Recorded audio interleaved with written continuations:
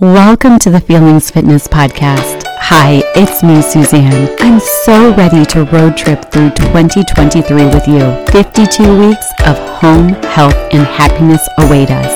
We will leave 2022 in the rearview mirror and keep our eyes on the road ahead of us.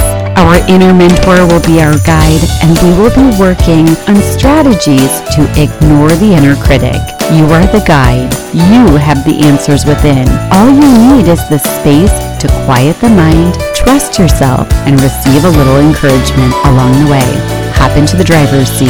Let's do this. Welcome to Mindful March at home, of course. So we are going to kick things off this month with a discussion about mindful media usage. So you might be thinking to yourself, wouldn't this fit in better when we discuss health? Well, my response to that is we will be revisiting this topic in Q2 as well. For now, we are going to talk about how we can set ourselves up at home to have a healthy relationship with media usage. I recently sat through a mandatory meeting at my kids' school that was all about the various types of media outlets available and how they're impacting our kids. While none of it was new information to me, I suppose it never hurts to get reminders about what is out there and the potential risks, especially when it comes to young, impressionable minds. My honest opinion is it's all somewhat unavoidable, so training the kids about how to be safe and, best of all, how to set time limits perhaps is the best bet for beating this beast of media usage. I also think it's always wise to be aware of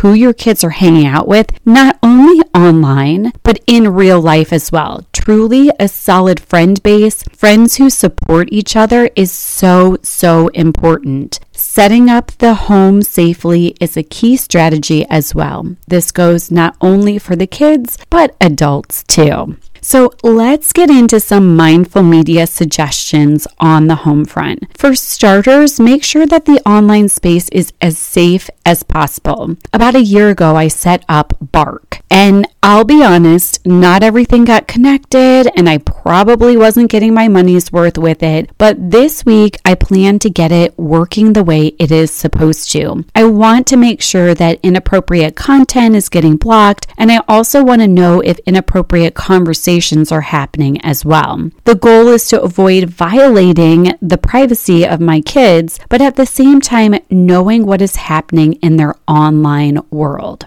There are several options for this type of tool used to protect the kids' content and conversations online. I just chose Bark because that's what our school uses.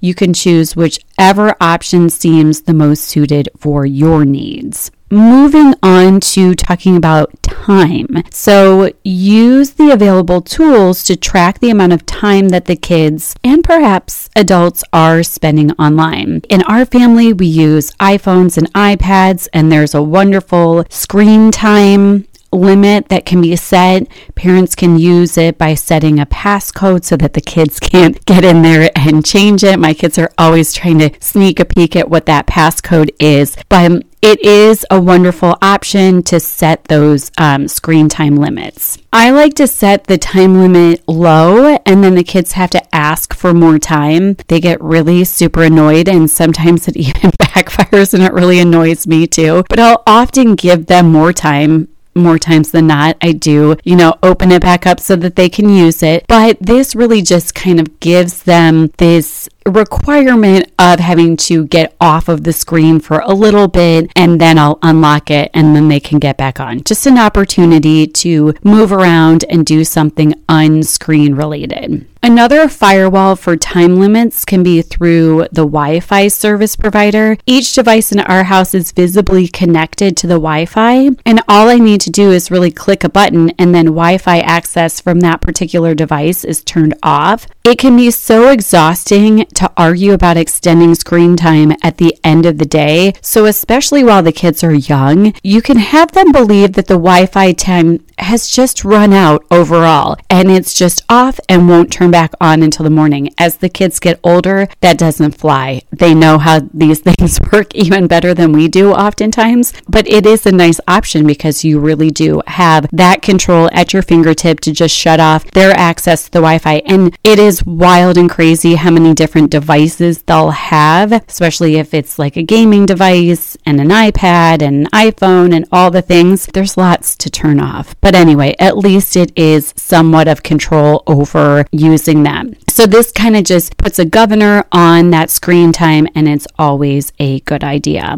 Shifting gears a little bit, let's be thoughtful of some of the frustrations that pop up when we actually need to be using our screens or electronics, because it's not all about minimizing usage. Using electronics, it's not all bad. First up on my list of frustrations is the darn printer. I don't know what it is, but that thing gives me a hard time so often with that kind of wireless option. And right now, I really need to tend to it to make sure that all the devices that need to be connected to it actually are connected and functioning, because when the kids spring a project on me that requires printing, nothing is more aggravating than when that thing won't work. So here's my pro tip on this. Just get it all connected so that you aren't pulling out your hair when a project pops up, especially one for the kids, but we all have our own projects as well, work-related and whatnot. And the printer just should, unfortunately, still be a piece of the equation. So we talked about setting up the Wi-Fi so we can easily shut it off when we want to limit the usage, but sometimes it's the opposite of that.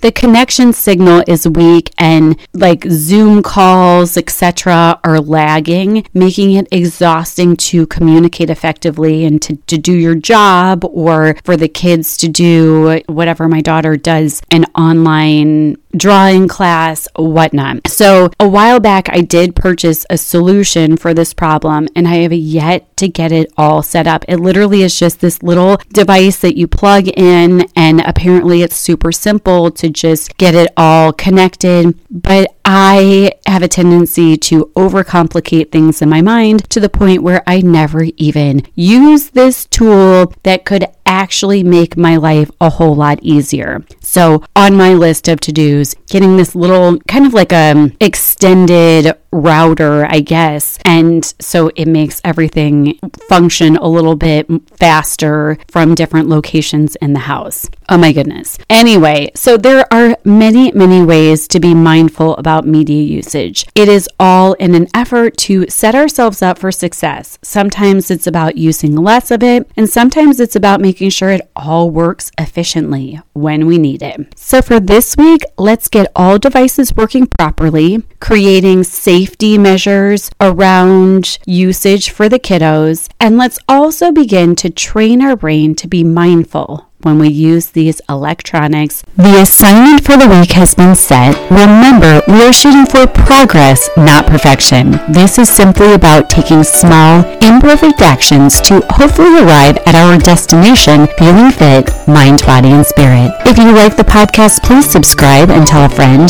The bigger the accountability group, the better. Follow on Facebook and Instagram at Feelings Fitness, or visit the website for extra links and fun stuff over at www.feelingsfitness.com. And best of all, get on the email list for a little extra motivation and reminders on when each new podcast will be released. Until next time, keep exercising those emotions in an effort to feel fit, mind, body, and spirit.